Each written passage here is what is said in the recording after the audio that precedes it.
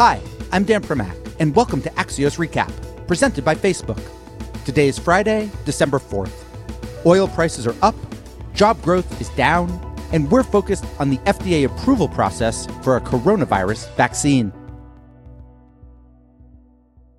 The U.S. Food and Drug Administration has now received 2 emergency use applications for COVID-19 vaccines. The first came from Pfizer and its German partner on November 20th, while the second came this past Monday from Moderna. So what happens next? A few things to know. First, that Pfizer vaccine on Wednesday received British regulatory approval. 2, FDA head Stephen Hahn tells the Wall Street Journal that his agency has 150 people reviewing the Pfizer data, and then an outside advisory committee will meet on Thursday, December 10th to go over all of it. That means, at least in theory, the vaccine could be approved by this time next week. 3, Pfizer says that supply chain troubles have halved the number of doses it expects to have available in the U.S. during 2020. Moderna has not disclosed similar issues, but its process is at least a week behind. The bottom line? We're getting tantalizingly close to vaccinations, at least for frontline healthcare workers. But we're not there yet. In 15 seconds, we'll dig into the FDA review process and where things go from here with former FDA commissioner and current Alphabet executive Robert Califf. But first, this. We're joined now by Rob Califf, former FDA commissioner and current head of clinical policy and strategy at Verily, a healthcare unit of Google parent company Alphabet. So, Rob, can we start here? There are 2 vaccine makers who have emergency use authorization applications in with the FDA. How does EUA approval differ from regular FDA approval? Well, the EUA comes from planning for catastrophes, and pandemic is just one of many catastrophes you could think of, like nuclear war or nuclear accidents, for example. What the EUA does is give the FDA the authority to use potential benefits and risk rather than proven benefits and risks when it decides whether to put something on the market. And it can put it under the market under an EUA with very specific instructions. Should people be concerned that the distinction between EUA and regular approval, when you're talking about something that is not just going to be given to people who are, say, currently sick and maybe about to die, but is in theory going to be given to every American or most Americans? There's always reason for concern about any new medical product, but it's fair to say that there should be extra public scrutiny in the setting of an EUA, and particularly when you're proposing to treat people who are not sick. As you said, you're trying to prevent an illness, so it's hard to make a person who feels well feel better with a treatment, and, the risks have to be understood. So I think it's a good thing that we have all this public scrutiny. The Pfizer and BioNTech vaccine got approved in Great Britain just 2 days ago. Why is that process faster than our process in terms of approval? Well, the big difference between the U.S. and every other country in the world is that the FDA actually gets the raw data from the companies and does its own analysis of the data, and also does many more inspections than any other country of the manufacturing facility. I hate to say it, but whenever we analyze data, remember, I'm a clinical trialist by training. I grew up doing clinical trials.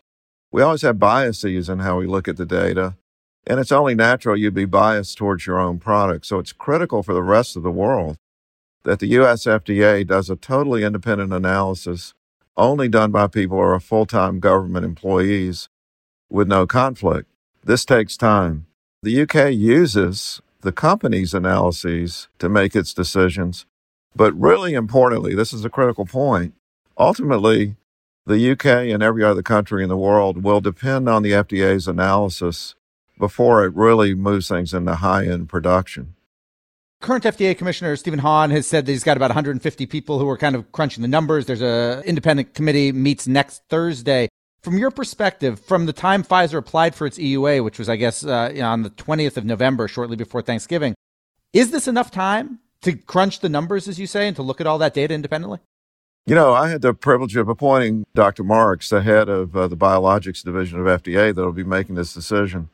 I can assure you they would not proceed ahead unless they had done the thorough analysis that they need to do. And, I know that what's going on inside the FDA is they've assigned a lot of people to this who wouldn't normally be assigned because it is such a public health priority to get the answer, to get it quickly, and to get it correctly. I'm not at all worried about that. I think the issue that is of, understandable concern is we have 2 months of follow-up. In normal circumstances, you would want 2 years of follow-up on a large population. That's the way it usually works. But given the fact we're losing almost 3,000 people a day in the U.S. alone right now to COVID, I think this is a very reasonable trade-off. And the follow-up data will be collected. For the FDA, they've obviously been in talks constantly throughout the year with Pfizer, with Moderna, with J&J, et cetera. But when the Pfizer efficacy data comes out, and when they send it to the FDA under the EUA and more data than they obviously release to the public, does the FDA kind of starts fresh at that point, or have they kind of been starting the process ahead of time, if that makes sense?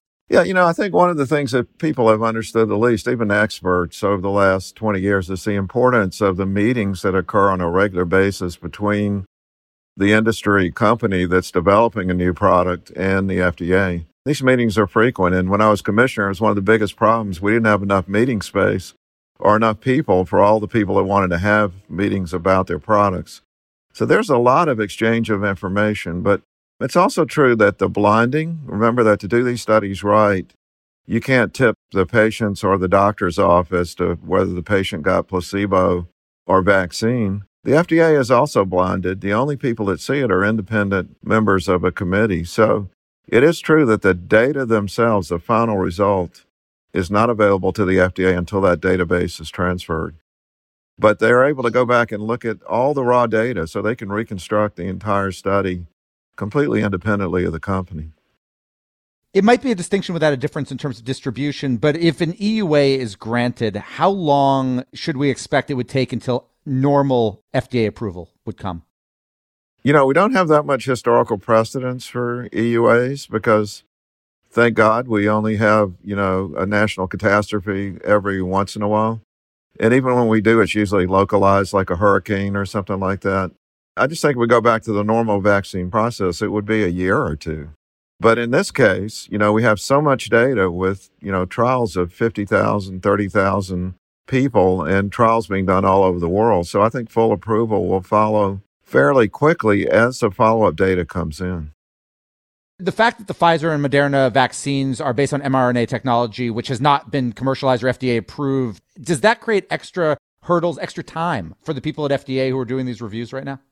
I think the fact that it's a new platform technology does mean that a lot more people have to take a lot more time looking at it. But the fact that people have been pulled to do this sort of in parallel, if you will, rather than in sequence, it's not a noticeable slowdown that's occurring.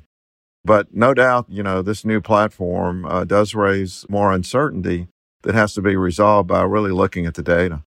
Presidential administration is most likely going to turn over kind of in the early days of vaccine distribution, maybe while there's another candidate that is waiting for EUA approval.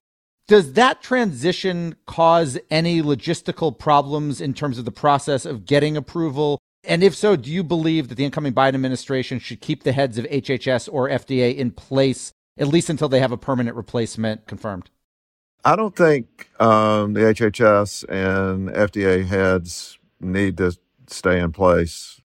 I think the transition needs to proceed as normal. Remember, it almost never does the FDA commissioner or the head of HHS weigh in at all on an individual product. In fact, there have only been a couple of times in the history of the FDA where that's happened. The main job of the commissioner and the HHS head is to run interference with the politicians so that the full-time FDA staff can do its job. I mean, Peter Marks should make this decision. It's not a decision for the FDA commissioner or the head of HHS. I went through this in great detail during my term because of Sarepta, a controversial internal FDA debate and argument that went on. And my final conclusion was the commissioner should stay out of it. The commissioner has a job to make policy that affects all drugs and devices, not to weigh in on individual products. Unbiased, full-time experts should do that. Rob Califf, thank you so much for joining us. You bet. My pleasure.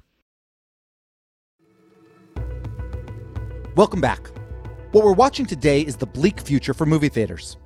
AMC, the nation's largest cinema chain, announced it plans to raise over $800 million from a stock sale, saying that if it doesn't succeed, it could lead to bankruptcy or liquidation. But then, just hours later, Warner Brothers announced it would release its entire slate of 2021 films via its HBO Max streaming platform. In other words, Warner Brothers killed the so-called theater exclusivity window, and maybe killed AMC too, as the company's stock tanked on the news. So we wanted to ask Axios Media reporter Sarah Fisher if the economics of movie making can work without those high-priced theater tickets. Well, it's going to eventually have to. I think what's going to happen is once you put all these movies onto streaming, it's going to be hard to put the toothpaste back into the can. That's what consumers are going to expect. So eventually, the studios are going to have to figure out how to make the majority of revenue, how to make the economics work for streaming. But in terms of whether or not it's better, I mean, of course it's not. If you take a look at a Disney Plus subscription, that's about $7 a month. One ticket to Mulan in a theater is like $12. So you're not making much money up front more on streaming than you are being in the theaters.